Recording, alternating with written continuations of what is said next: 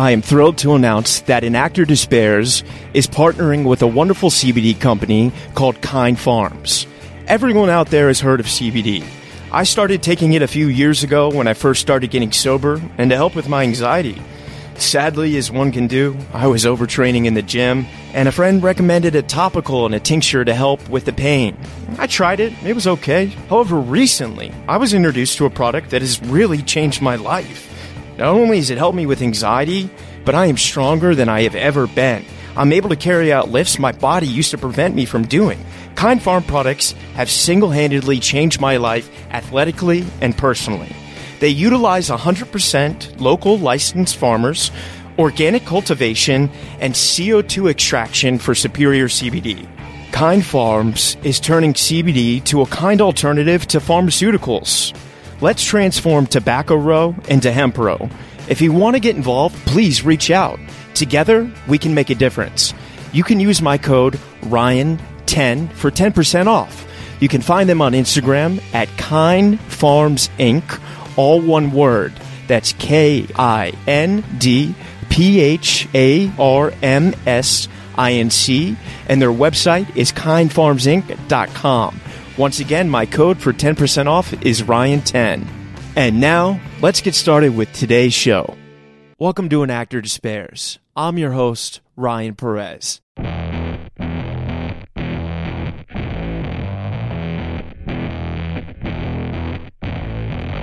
Ladies and gentlemen, today on An Actor Despairs, we have an episode I am so excited about with actor and filmmaker Philip Barantini. You know him from Band of Brothers, but we're here to talk about his film Boiling Point, which is one of the most outstanding films I have seen in quite some time. It is done in one take. There's no joints, completely done in one take with actor Stephen Graham. It's incredible, and it moved me in ways that I haven't felt in a long time, because we all have to work survival jobs, and oftentimes actors find themselves in hospitality, and this film really explores that and what it means to survive, and I'm so grateful to Philip. This was awesome. Make sure you guys check out the film right now, especially before this interview. You won't regret it. So much love, guys. Here it is. Philip Barantini, welcome to An Actor Despairs. How are you doing, brother? I'm great, man. Thanks for having me. It means so much having you on, man. Your film Boiling Point, I'm an actor, man, and I've worked in a lot of restaurants, man, and I'm 5 years sober, and I'm 7 years. Oh, congratulations. Yeah, man. That's just beautiful. To you too. And I just hit it December 3rd. So, man, when I say your film gave me a panic attack and brought back a lot of crazy memories, I mean it in the best sense of the word. Yeah. Because, man, it was incredible, and we'll dig in, but I want to say, usually when I hear films are done in one take, I find it, like, if I'm being blunt, like a little masturbatory, because that's just what all these filmmakers have been doing for the sake of doing it. And I think, if I'm being 100% honest, and while I've appreciated a lot of the other films, this is the first film I've ever seen that, like, there's no other way you could have done this. And this is why that style exists. So thank you for that. Oh, man, that means the world. Honestly, thank you so much. Yeah, man. But, dude, let's learn about you. So where did you grow up? I grew up in a town in Liverpool in the UK called Huyton. Relatively small town, really. Just everybody that I went to school with and that I grew up with is still there. And I went to school. I left school at 16 because over here you can leave school. Well, you could then. I think you've got to be 18 now, but you could leave school at 16, and then I started working in a clothes shop, and then I decided at like 15 it was. I think I wanted to, act, because I'd been to there's a soap opera over here called Coronation Street, which has been going for many, many, many years. And they used to do this thing where you could go to and tour the studios. My auntie took me once when I was like 15. And I just remember being like, oh my gosh, this is like magic. This, behind the scenes and seeing the cameras and how it all works and stuff like that. And I just thought, wow, this is such a magical world. Yeah. And so from then on, I was like, I feel like I want to, you know, enter that world and be an actor, really. And I think when I was in school, the last year in school, they sort of asked you, they always say like, you know, you have a careers day, and they're like, what do you want to do? You know, there's a careers officer comes in and it's like, what do you want to do with your life? And I was like, I want to be an actor. And they're like, right, okay, that's a good hobby, but what do you want to actually do? You know, what do you need? You need a career. You need. I was like, no, I want to be an actor. And if I'm not going to be an actor, I'll be a failed actor. But I'm not going to give up until I get what I want. You know what I mean? But they just couldn't see. And I understand, you know, they're there to do the job and they want you to go and have a trade or work in an office or whatever. I don't know, but and then I got an agent, a local agent in Liverpool, and she got me an audition for like a film that was on BBC. Yeah. Over here, and I ended up doing that and got the part. And it's like a small role, you know. It's like a part of a flashback, a couple of flashbacks in this thing, and then I off the back of that I got another thing which was called Dream Team, which is a football soccer drama, and that moved me from Liverpool down to London. Wow. And when you went to London, did you go with like an awareness of like going for theater and all the other beautiful things that has there? Or for you, was it like a film and TV approach is what you really wanted to do? Yeah, I think so, because I never trained as an actor, you know, so I was always like, you know, in my head, I'm thinking I can't do theatre because I haven't trained for 4 years in a theatre school. So, you know, film and TV was something I naturally fell into. But, you know, you suddenly, then you find out that you don't need to train. I mean, it helps in certain ways, but it's not essential. Yeah. You know, actors that I've worked with now as a director and, you know, as an actor in the past as well, it's like you can sort of have that, there's that openness and vulnerability and sort of, you know, I guess just like a rawness to actors who haven't gone through the conveyor belt of being in theatre school, or, you know. So I think there's two ways you can go to film school. I mean, I know a lot of actors who were fantastic actors, then they decided they wanted to go and train. Yeah. And home in on a craft and try and figure themselves out. Which is very part of the culture in the UK, right? It is, yeah. And, you know, they go to this TV, the theatre school or whatever it may be, acting school. Bristol, Vic, RADA, yes, Lambda. Exactly, the classics. Yeah.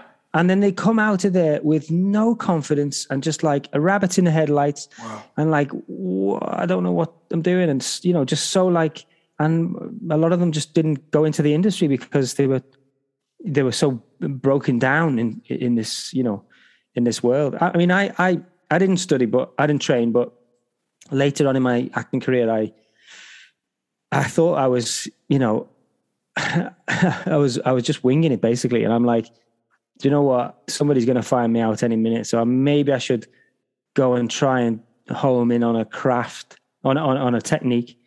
So I went and studied the Meisner technique for a bit here in the UK, in London.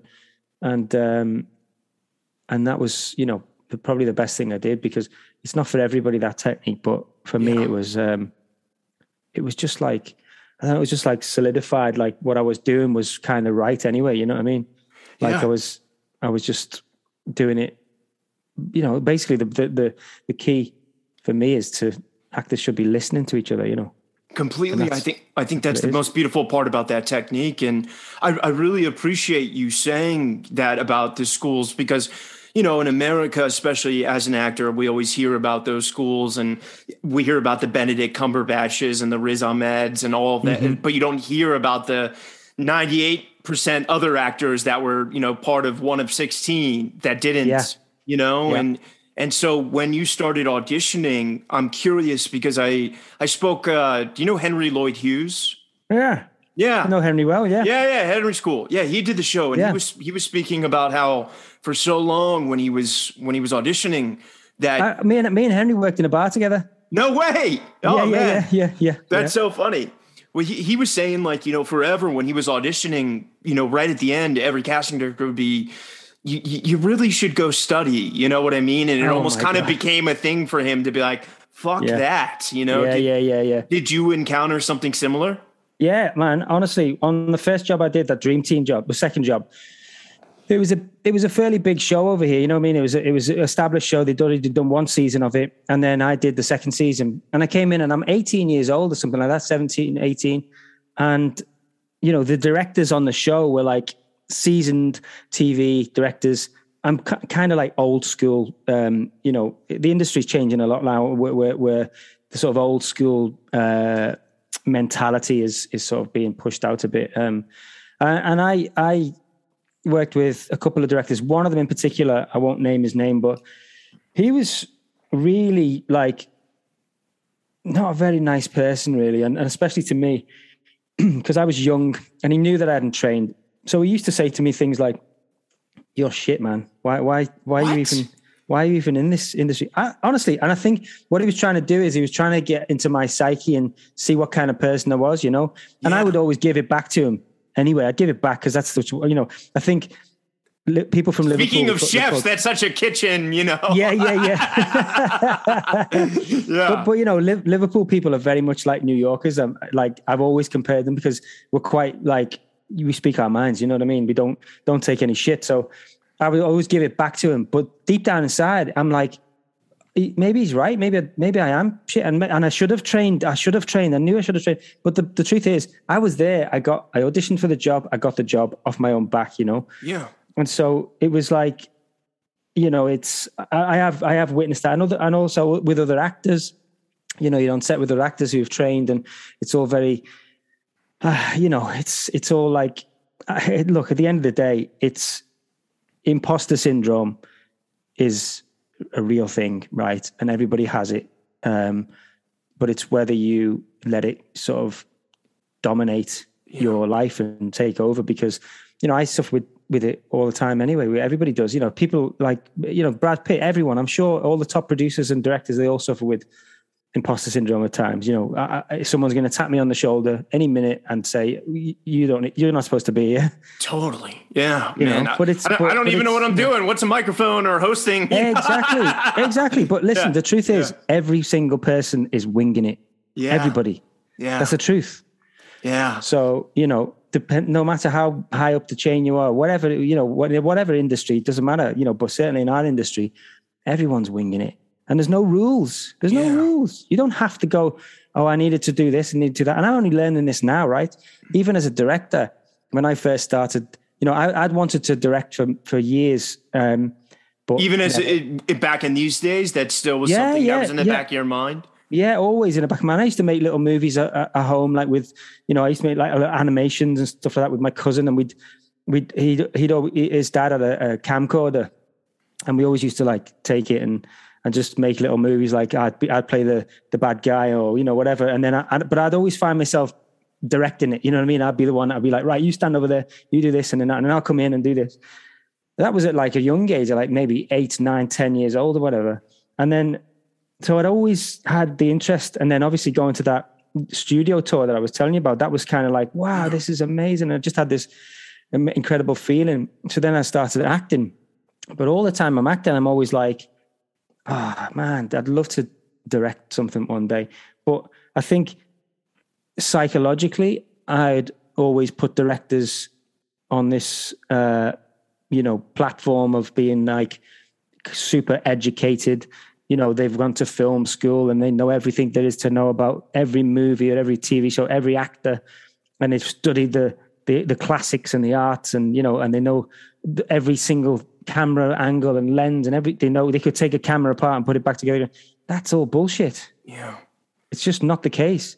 And I think, it took something really, the worst possible thing that has ever happened to me. My mum passed away quite suddenly 5 years ago. And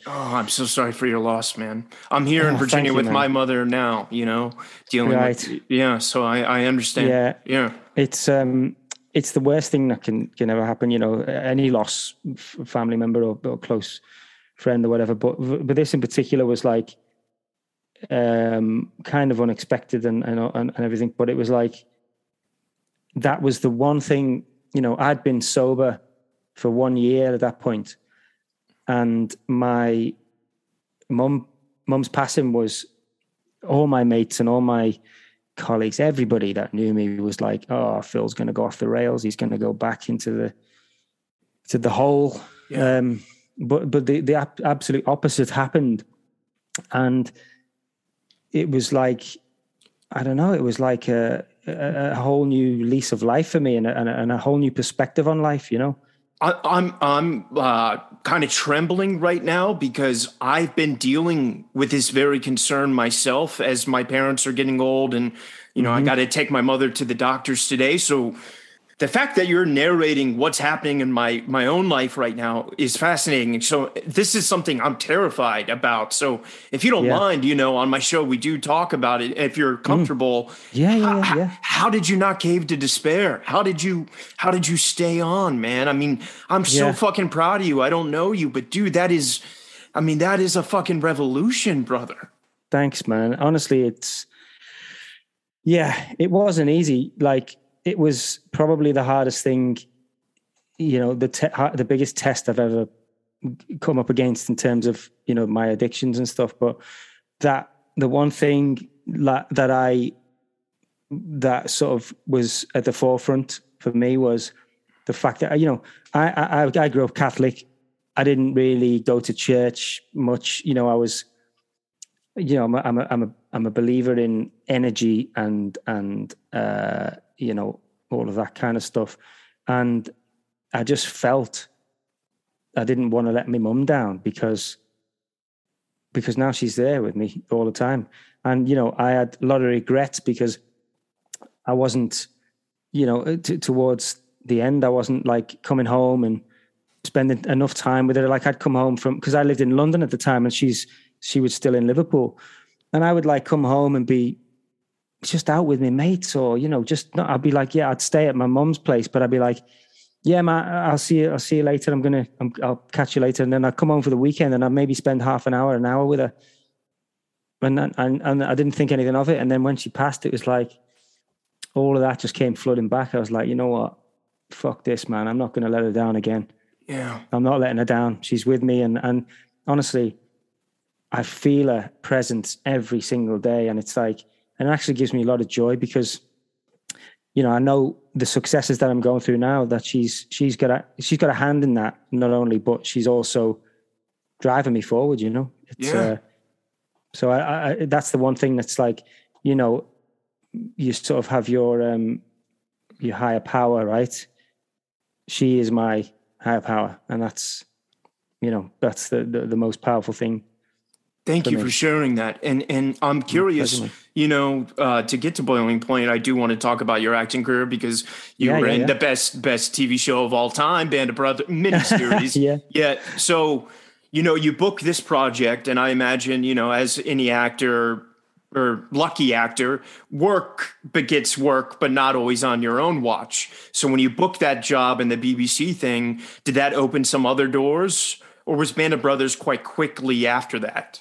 Yeah, to be honest, it all happened very, very quickly for me. And I think I got the part in the BBC thing. That was the first like professional thing I did. And then I went straight on to do Dream Team, which was the soccer drama. And I did 2 years on that show. And then while I was towards the end of that, the second year, I was auditioning for Band of Brothers. And I had, I think, about 5 or 6 auditions for Band of Brothers whilst I was still in this other show. And then I got the part in Band of Brothers, and I had to sort of go, look, they didn't want to let me go from the soccer drama. Wow. And I was like, guys, you don't realize this is like, I'm Spielberg, Tom Hanks. Yeah. I'm 19 years old. This is the dream for me. And I remember actually going into the office of one of the exec producers, and I was banging my head on the desk being like, you have to let me go. This is just the biggest opportunity in my life. Yeah. And so they let me go. And I ended up doing the show, obviously, and it was just the most incredible experience. And yeah, you know, from that, you know, it was, for me, I think from Band of Brothers, and then I went on and do another couple of movies. I did a movie Ned with Heath Kelly. Ledger. Yeah, that one. Yeah.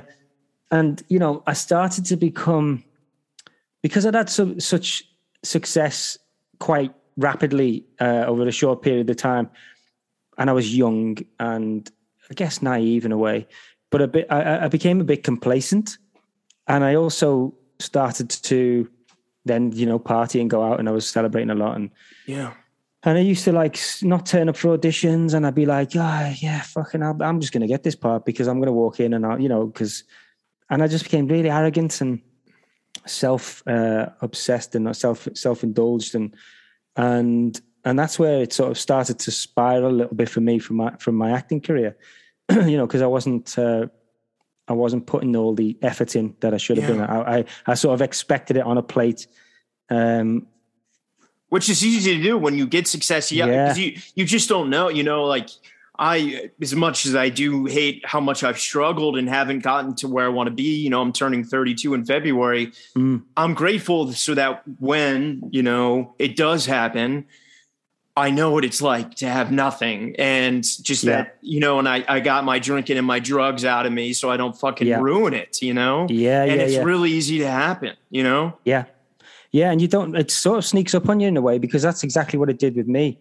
You know, and I had to start working in kitchens then. You know, my sort of survival came into reality. I mean, I was earning quite a lot of money at a young age from, you know, Band of Brothers and stuff, but I was spending it as I was getting it. You know, I was just spending it as a young actor, and I thought, this is never going to end. I'm going to be earning this kind of money forever. And then suddenly the jobs stopped coming in, and people don't want to bring you in for auditions because the last audition you came in for, you didn't learn the lines properly, and, you know, 5 other actors behind you were off book, and you just come in expecting to get the job, or reeking of vodka in my case. It's absolutely 100%. Like not going to bed the night before and turning up just red-eyed. I did cocaine in a waiting room for an audition, you know? I mean, the shit man. Honestly, there's a movie in there somewhere. Yeah. I'd love to have you direct it. We'll figure it out. But so then, you know, obviously as you're struggling with addiction and the reality of, okay, this isn't happening in the pace and the cycle that I'm used to, I have to get a survival job. Did that humble you, or do you feel like that in some ways increased your addiction because you were mad at the world? Absolutely. 100%. I was bitter and mad, and why the hell am I not getting these jobs? Why is my mate, who's a shit actor, going in and getting the job that I should be getting? I'm perfect for that role. Why am I not being seen? And it was all this negative energy. And I started using and drinking while I was working in kitchens, which is so really rampant. You know, people think Hollywood's full of, I mean, hospitality. You find more, and, you know, I hate to say this word, but better drugs in the kitchen than you will at a premiere. You know? Most people don't know that, you know? Exactly. I think Bourdain was the first to kind of talk about that, you know? Yeah. But, you know, it's rife, and that sort of, with my sort of, you know, addictive personality, I went into the chefing starting at the bottom and thought, oh, I like this. This is creative. It's cool. And then, you know, if I can become a sort of head chef, then I can earn quite good money doing this. And thought, so I was still trying to, you know. Oh, so you did the prep line and moving up the ladder. Everything. Yeah. So I did it for about 15, between 12 and 15 years, I think, in total. The last three years were like more.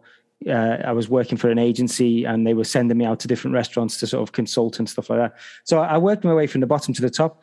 Wow. And you know, I thought the whole time I was really sort of my passion and love was over there, and I wanted to do that, but I needed to earn money, and it was that conflict really.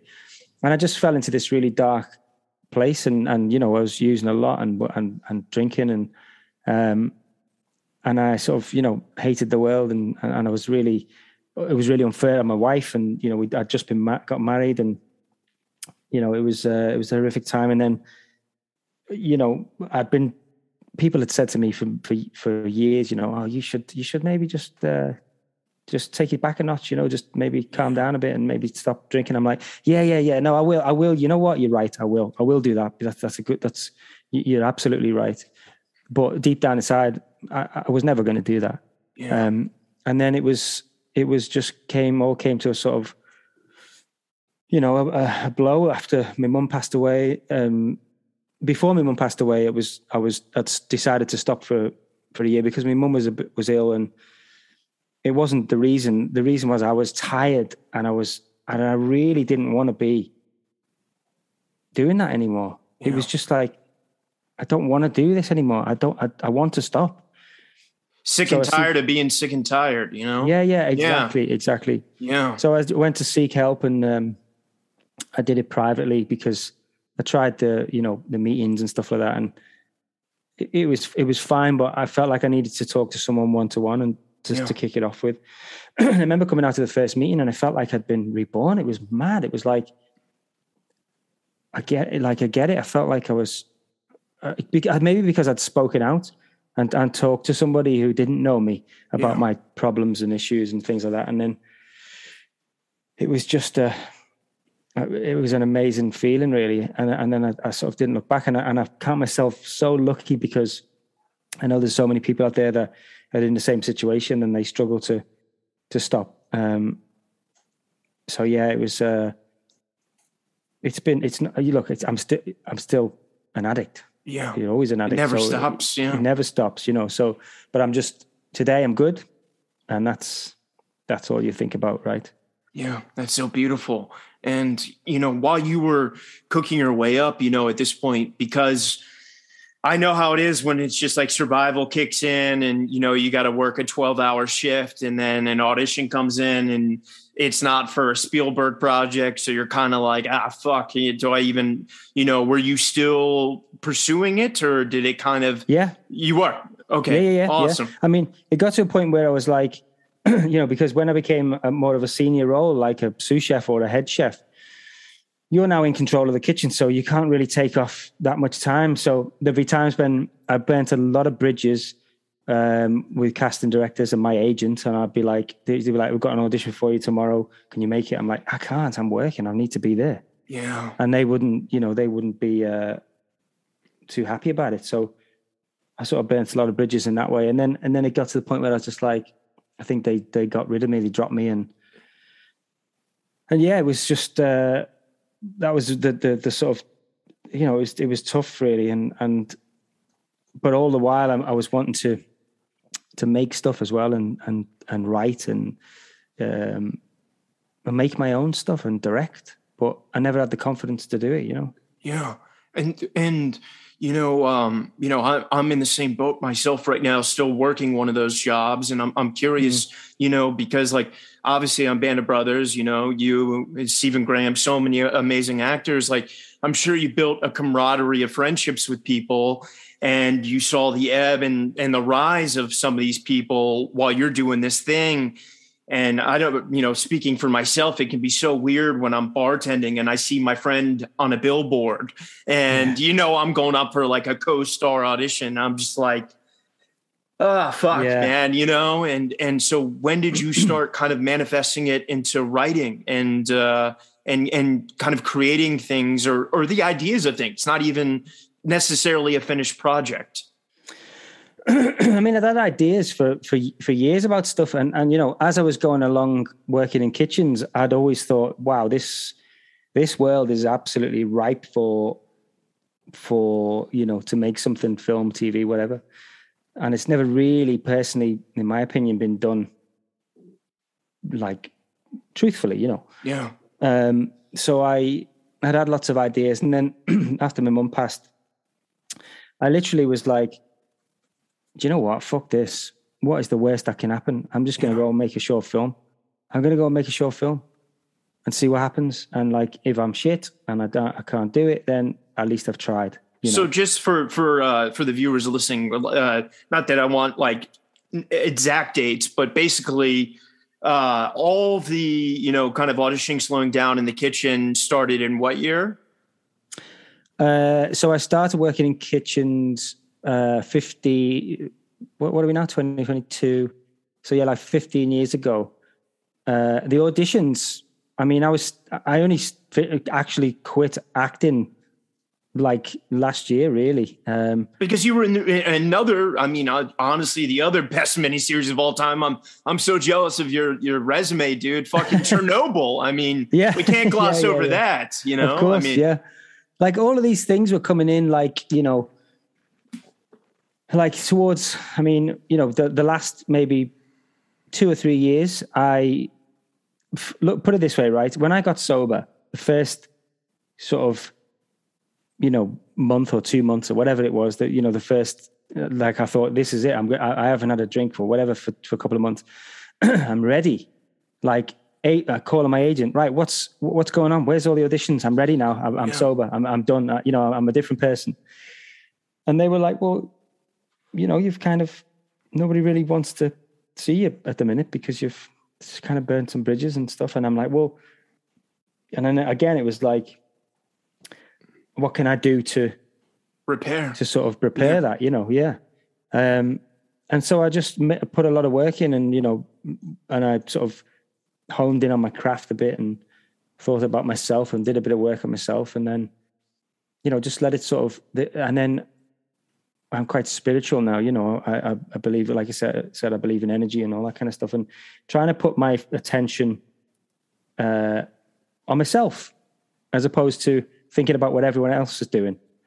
Like this sort of he or she compare and despair. Yeah. You know, and it's a difficult thing to do, you know what I mean? But when you do focus on yourself, you know, I think things, and you put out positive energy, it definitely works. It comes back to you, you know, it really does. And so, yeah, I sort of thought I'm going to give directing a go, but I was still acting, you know, I still had my agent, and I still have got my agent, and she's actually now my business partner for a production company we just set up.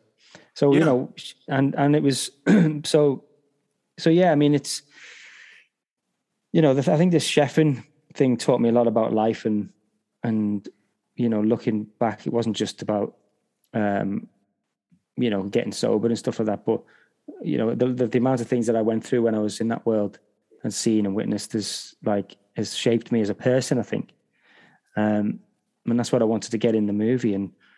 And, you know, going forward, I think that's what I want to achieve, is these real people, like sort of 3-dimensional, flawed human beings, because everybody has their flaws.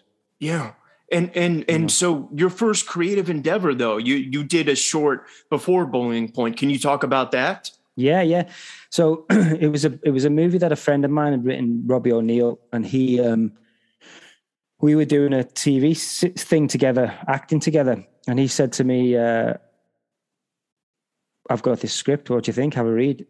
And I read it. It was like 10 pages long. It's about a young boxer who's attempted suicide and failed. And then he goes to see a therapist, and it's like the journey of his sort of recovery in a way. But it's really short, like 10 pages, you know, it was about 15 minutes or 20 minute long, short in the end. And I read it, and this is just after my mum had passed away. And I was like, I was thinking about stuff, and it just was, he brought me this script, not for me to direct it. He was just like, what do you think of the writing? What do you think of the script? And I was like, I want to direct this. And he was like, what? But you've never directed anything? I was like, no, I haven't, but I want to. And that's what I want to try and do now. And I feel like this script literally landed on my lap at the right moment. Again, I believe it was my mom. Divine intervention, man. Mom came through. Yeah. And so, you know, so I did this short, and I actually said to him, I'd love to direct this. And he was like, well, he'd actually had a director on board already and a production company, and they were like, you know, going to make it together. And I said, well, I'd love to be a part of it in some way, you know, whatever that may be. And he was like, yeah, well, you know, maybe we can, you know, do it together, produce it together or whatever. Maybe there's a little role in it for me. But I just love the story, you know. And then he like whatever happened with it it didn't work out with the other director and the other production company. And he was like frustrated that it wasn't getting made because they said they were going to be able to make it in the next 4 or 5 months. And then it got pushed and, you know, blah, blah, blah, as these things do, you know, but he was frustrated. And I just said to him, and I think they changed the script to a point where he wasn't happy with it. And it was longer and it was too creative bullshit. Yeah. And the script that he sent me and I read was beautiful. So I just said, well, my offer still stands. You know, I want to make the movie that you sent to me, that script. I'd love to make that film. And I know I can get it done. I had no idea if I could get it done. I was just like on this sort of this newfound sort of, you know, on a mission really to sort of go. And then when he said, let's do it then. And that's when I had to put on the work and go like, yeah, you know what, if you do put the work in and the effort in, you can get stuff done. Yeah. And we made it and it was great. And, you know, it was a great fun and it solidified for me. This is, oh my God, this is what I want to do. Yeah. And that was a short, right? That was a short. Yeah. Yeah. That's okay. It's on YouTube. You can find it on YouTube. That one, I think it's called Seconds Out. Seconds Out. Okay, great. Yeah. Yeah. And did that teach you a lot about, because like a lot of people don't know that there's such a beautiful, you know, short film festival circuit. And it's a great way to kind of like build into exactly what you did, a feature. So, yeah. You know, you said, I'm sorry, I don't mean to interrupt you. No, fine. You said you had been having ideas and things like this. So, you know, obviously you and Steven are great mates, right? From Band of Brothers. And so had you have been kind of like doing a journal or like, did you have a outline or so to speak of what you wanted to do creatively to express everything that you've experienced in hospitality? Yeah. Basically when I got the script for Seconds Out, when we were talking about cast ideas, I said to Steven, I'd love you to play the boxing trainer. There's a small role. And he was like, and I thought he was going to be like, yeah, man, of course. Yeah. I'll be in your film. But he was like, well, let's get the first one out the way and see how you get on. And then maybe we can talk after that. I've been dealing with the same thing myself now. Yeah, I'll read your script. You know, so then I was like, fair enough. I understand. I get it. You're Stephen Graham. You don't want to just put yourself in everything. You lucky fuck. I'm just kidding. So, you know, so then I always had the idea I thought, you know, the hospitality world is absolutely ripe for drama and entertainment. And I thought, you know, I'd love to set something in that world. And then after I'd done the Seconds Out and I loved it and I solidified for me, this is what I want to do. And I thought, you know, I need to sort of try and get myself an agent. So maybe I'm going to do this. Directing agent or directing agent. Yeah. Okay. Yeah. Got it. So then I thought, you know, let me do this.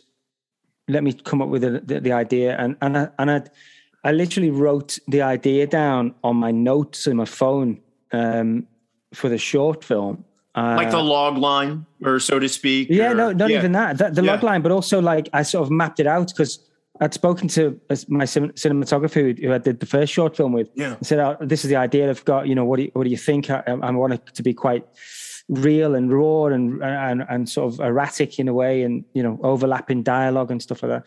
And he was like, well, why don't we just do it all in one? I was like, oh man, yeah, okay. Wow. So then I wrote the script in my notes on my phone, and then I sent it to my writing partner, James Cummings, who I'd met on a short film that I was in. And he then turned it into a script format and all that kind of stuff. And then I just called Steven up and I showed him Seconds Out, sent it to him. I said, this is the film. What do you think? And he's like, oh man, it's amazing. What are you, you must be wanting to do more of this. I was like, yeah, this is what I want to do now. It's kind of set it in stone for me, really.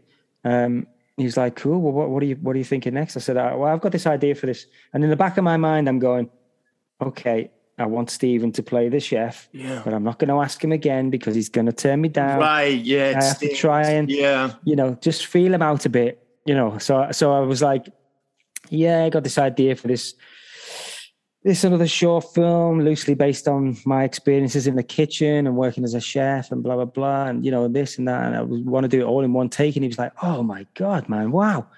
That sounds incredible. I was like, yeah. He said, so you're going to play that role, surely, you're playing yourself basically. I was like, well, no, I don't want to be in it and direct it. So that was never even, I'm glad you brought that up. That was never even a thought to you. No, man. I never got into directing because I wanted to give myself parts, Yeah. I know some people do it. Yeah, man. Well, listen, that's just me. I just didn't want to. I think. Well, you have credentials. I don't yet. No, not even that. I think personally, I don't think I've got the brain capacity to do both. Yeah, at the same time. Yeah, but I said to him, I've got this idea, blah blah blah.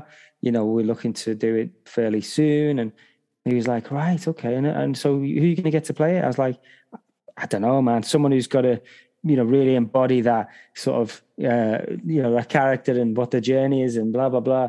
He's like, yeah. And I was like, yeah. So, and he said, when are you looking to do it? I said, well, whenever we get that person, whenever we get that when that Cillian Murphy calls. Yeah. And he was just like, Steve just went, well, I'm free in December if you'll have me. And it was exact words. I was like, what? Man. What? If you have me? I was like, oh my God, man. And so yeah, we just scrambled to get the script right. And then we were on set in December. Before this wraps, you mind at the end sending me the short because I can't find it anywhere. Absolutely. I'm dying to see it, man. And of course, yeah. Obviously most of the viewers here have seen the film. So if you don't mind talking, like, what did you showcase in the short? Was there moments from the feature or is it totally different? No, it's not totally different. But the one thing in the short is it's 20 minutes long, and the sort of two rules. The one rule that we had in the short was that the camera never leaves Stephen. It's always on Stephen. Yeah. So it's following this one man's journey. But with the feature, as much as we'd love to go on a one man's journey for an hour and a half, it would have been a big missed opportunity not to sort of dive into other pockets of people's lives really, and dip our toes in elsewhere. And there's so much going on in a kitchen. Front of house, back of house. It's just like ripe with so many experiences happening in one evening. It's insane. Yeah. And so for the first one, it was more just him. Yes. So it was him, but obviously there was a cast around him, and we had a fantastic ensemble cast, but it was his struggle and his journey. And with the short, sorry, it's because it's 20 minutes, we go in really high energy. Like, it starts really high and it doesn't really stop. It stays at that pace until the very end, and it's a similar ending to the short as the feature, same ending. But with the feature, it was like, right, we need to have ebbs and flows. We need to sort of gradually build to that crescendo or whatever you want to call it. So it was important to sort of find that level really. But yeah, so that's the and it's a different location that we shot it in, the short. So when you did the short, did you already know that this was going to be proof of concept for a feature? I'd hoped it would be, yeah. So we'd already talked about a feature and how would we expand on the short. And there was a lot of ideas flying about between myself and James Cummings, my co-writer, about, maybe having the short as the opening 20 minutes of the feature. And then after the feature, then we go into his recovery and we follow that journey. But it just wasn't exciting me, like, in terms of, what the way we everybody got excited about the short, the one take thing and all that stuff.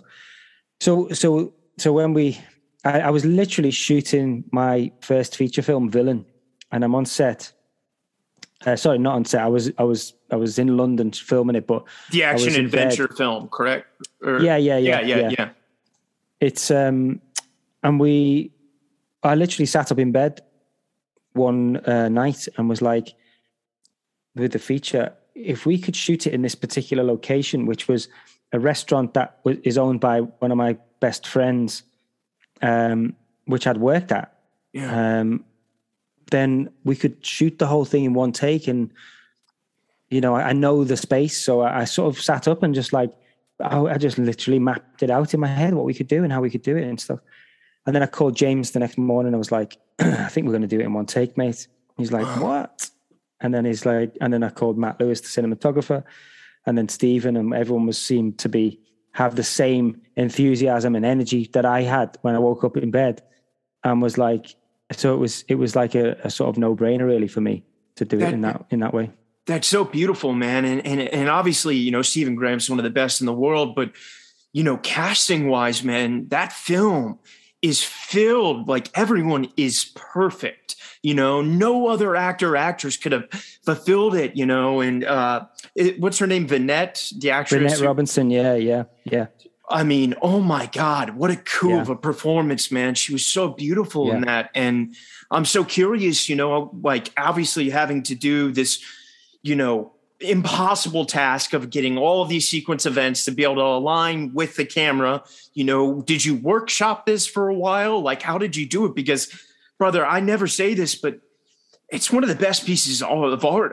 I mean, it restored my faith in the medium, you know? Oh, wow. Thanks, man. Yeah. I mean, dude, it was, I'm dying to work with you one day, man. I mean, dude, you got such a future ahead of you, man. And I'm just like, I'm just such a curious student, you know, like, tell me. Yeah. How did you get it so perfect?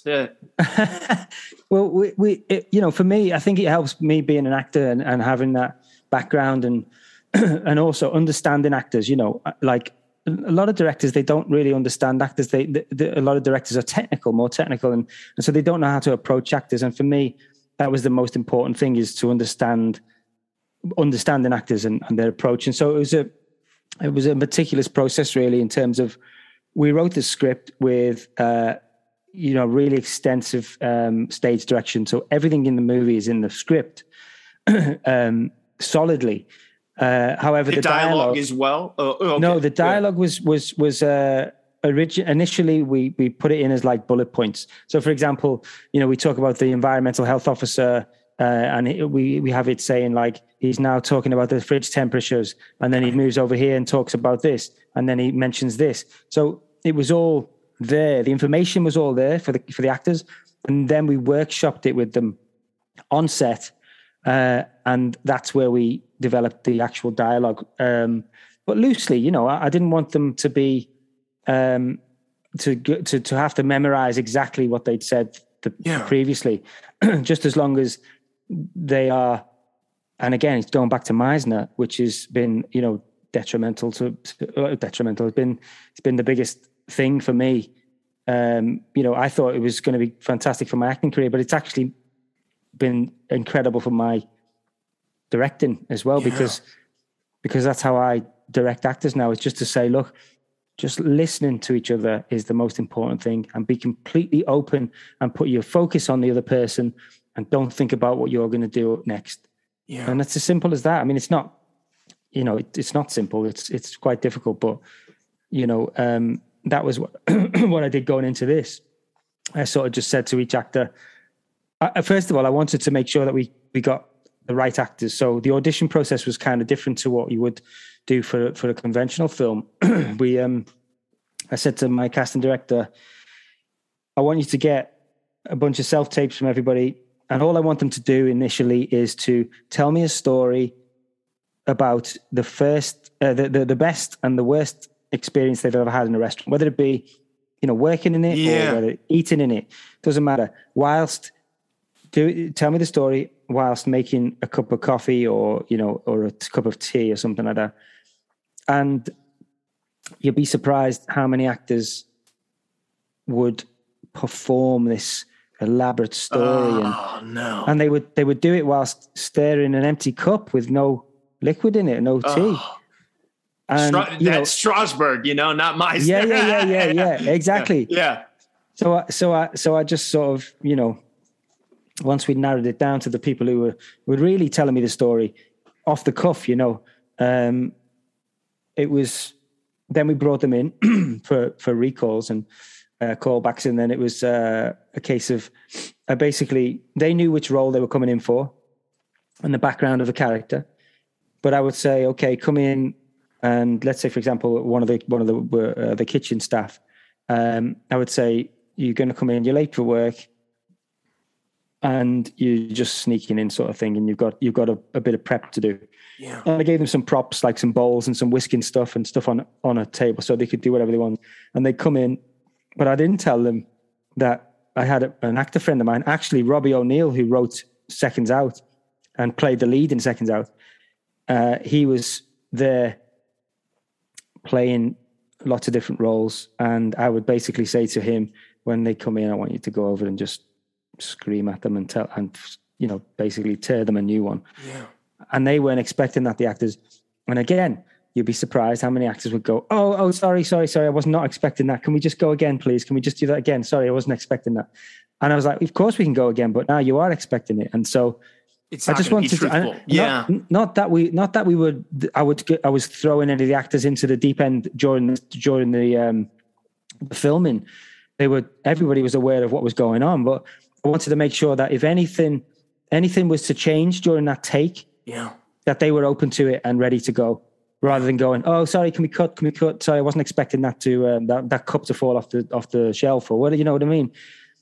So I needed actors who were completely open and vulnerable and ready for anything, you know. Well, I think it's also such a testament to your writing, man, because like I've never seen a film, you know, because usually in a film there's, you know, protagonist, antagonist, supporting, but like with this film, every cast member down to dish pit, all the way, you know, to person fixing table 7 with that, you know, asshole white supremacist guy, you know, like everything that was happening in their, I don't want to say their life, but in that life, in that moment, and what they were going through and how they were trying to deal with it. And I've never gotten such like a fundamental understanding of so many characters and something that had an hour and a half, you know, like, how did you write for that, man? I mean, it's just, that's so amazing, brother. I mean, it's all based on people that I know, like, or that I've, you know, come into contact with. And, you know, it was just important to show as much as possible, but without showing it too much, you know what I mean? Like without, you know, showing it in a look or whatever is more powerful for me than sort of spelling it out for the audience, you know? And I think to make characters, you know, completely rounded and relatable in a way, because everybody's flawed, you know, and I wanted to just, and it was important to then, you know, I'd written the characters how I saw them. Yeah. But then it was really important for me, and it is important for me going forward on everything that I do, is to then, once we've cast that actor, sit down with them and go, right, where are we at? Like together, let's develop this together, because I can go so far as a writer, director, but ultimately you are the vessel. You are the person who's going to be on screen, you know, showing the world this character. So it needs to come from the heart, from them as well. You know, it has to have an element of them in it. And so it's really important for me to spend time with actors and developing it together. You know, even if it's just like small things, the way they walk, the way they hold themselves, you know, things like that has to come from the actor. Totally.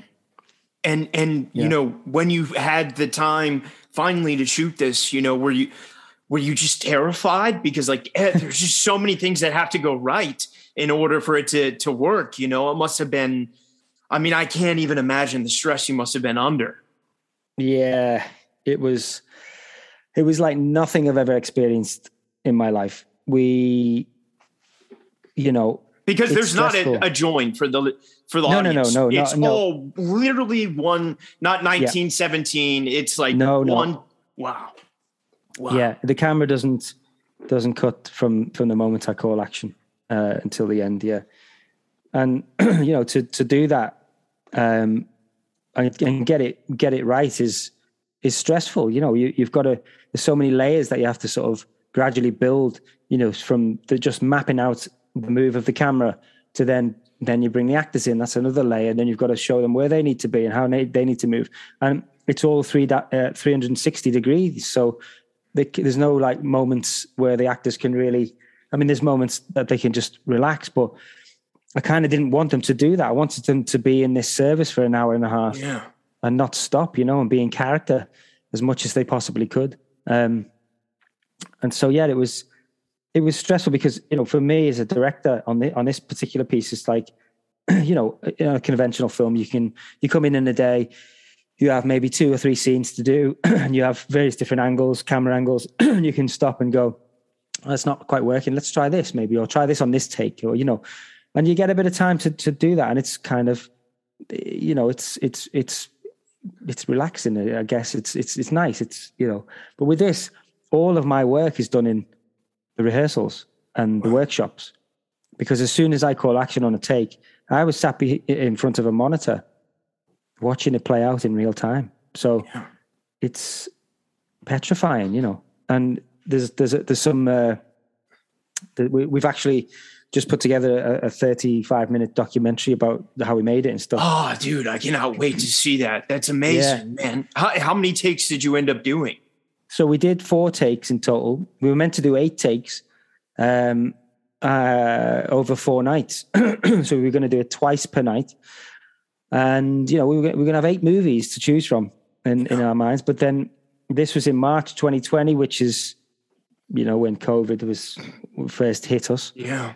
And so we got cut short by 2 days because the producers were like, after the first night, we'd done 2 takes. They weren't right. Because in my mind, I'm going, we've got 6 more goes at this. We're going to get it. We're going to get the take. We got through the 2 takes without stopping. But in my mind, they were just like dress rehearsals. They were like a warm up. Yeah, totally. But then the producers called me that same night. And we're like, tomorrow's going to have to be our last day because COVID is now becoming very, very serious. The country's about to go into lockdown. We had a few crew members who pulled out because of, they were living with elderly parents, or one of them was quite early on pregnant. So she had to sort of, she stepped away because she was scared, Yeah. So we came in the next day and we're like, right, we've got 2 more goes at this. And everyone was like, I mean, I didn't tell everybody. I told a few people, and everybody just stepped the game up. Yeah. It was magical. Oh, magical. Man. So beautiful. And it's oh man, it just inspired me and touched me in ways that I really needed. So thank you for that, man. I mean, it's my pleasure, man. It really is divine. And I know your mom is so proud of you. And I hope you did get the agent, Oh yeah. So, final few questions, man. Can you talk about what's in store for you, what you want to do and achieve?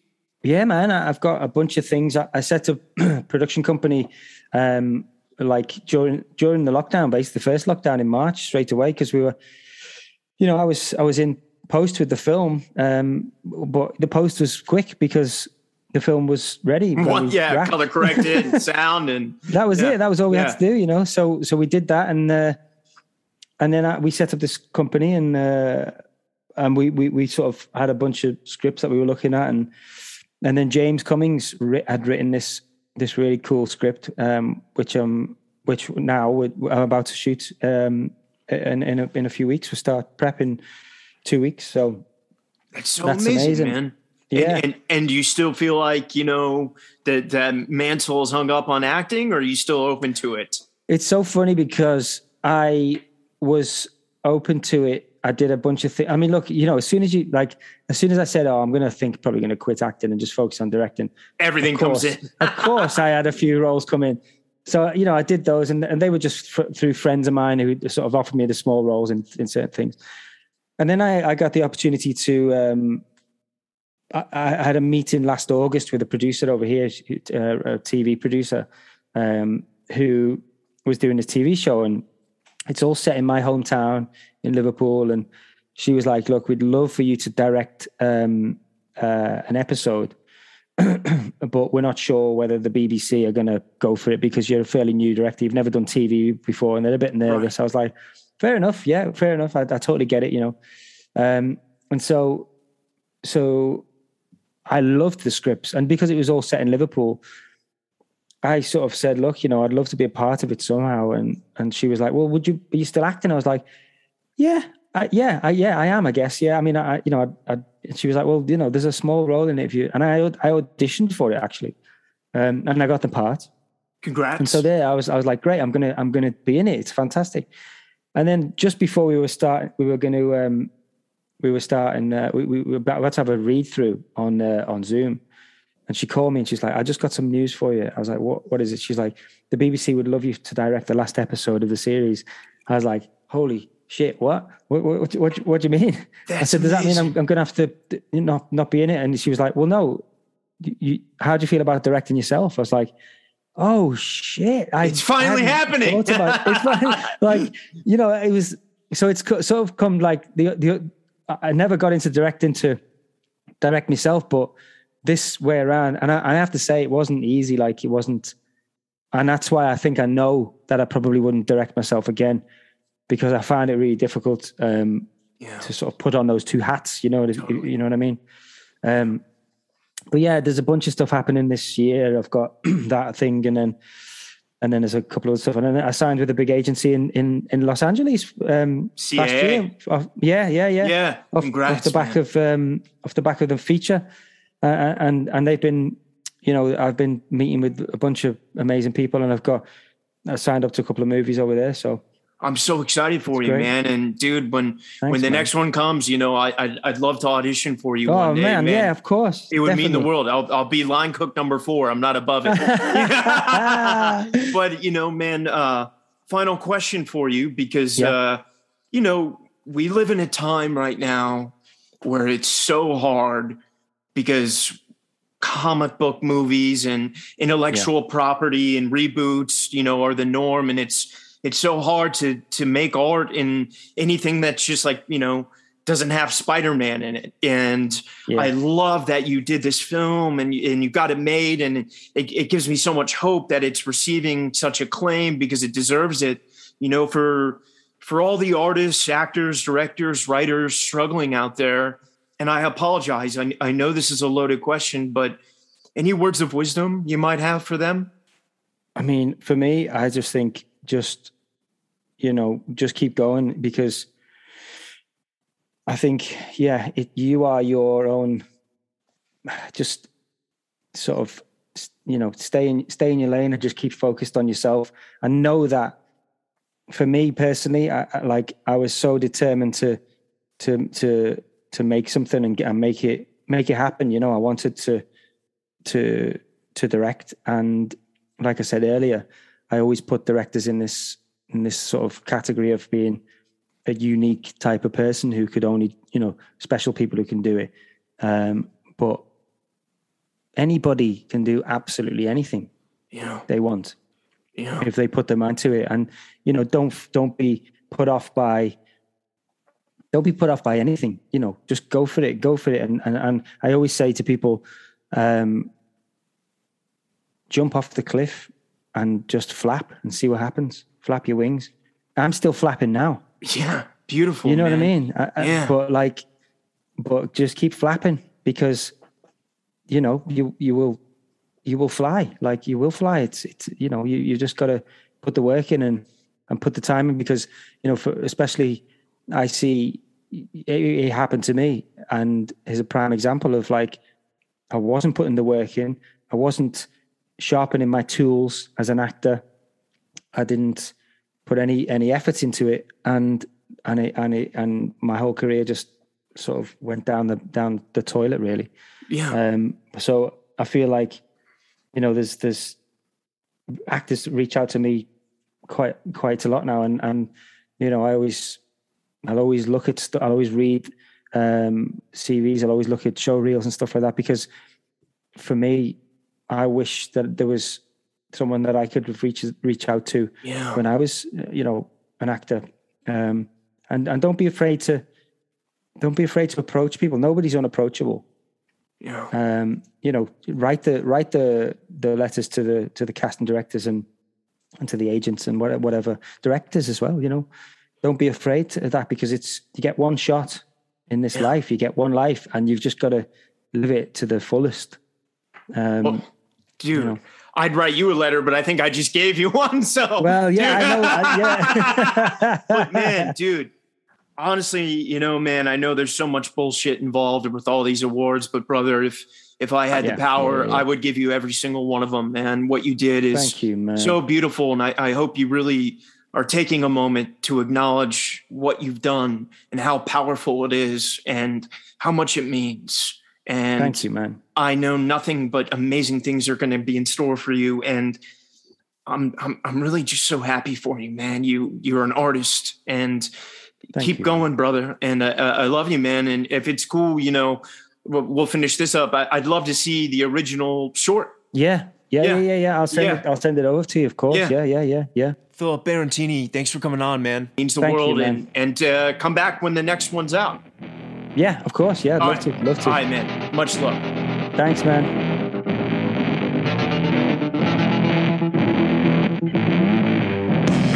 If you like the show, rate, review, and subscribe wherever you listen to podcasts. Thank you for listening.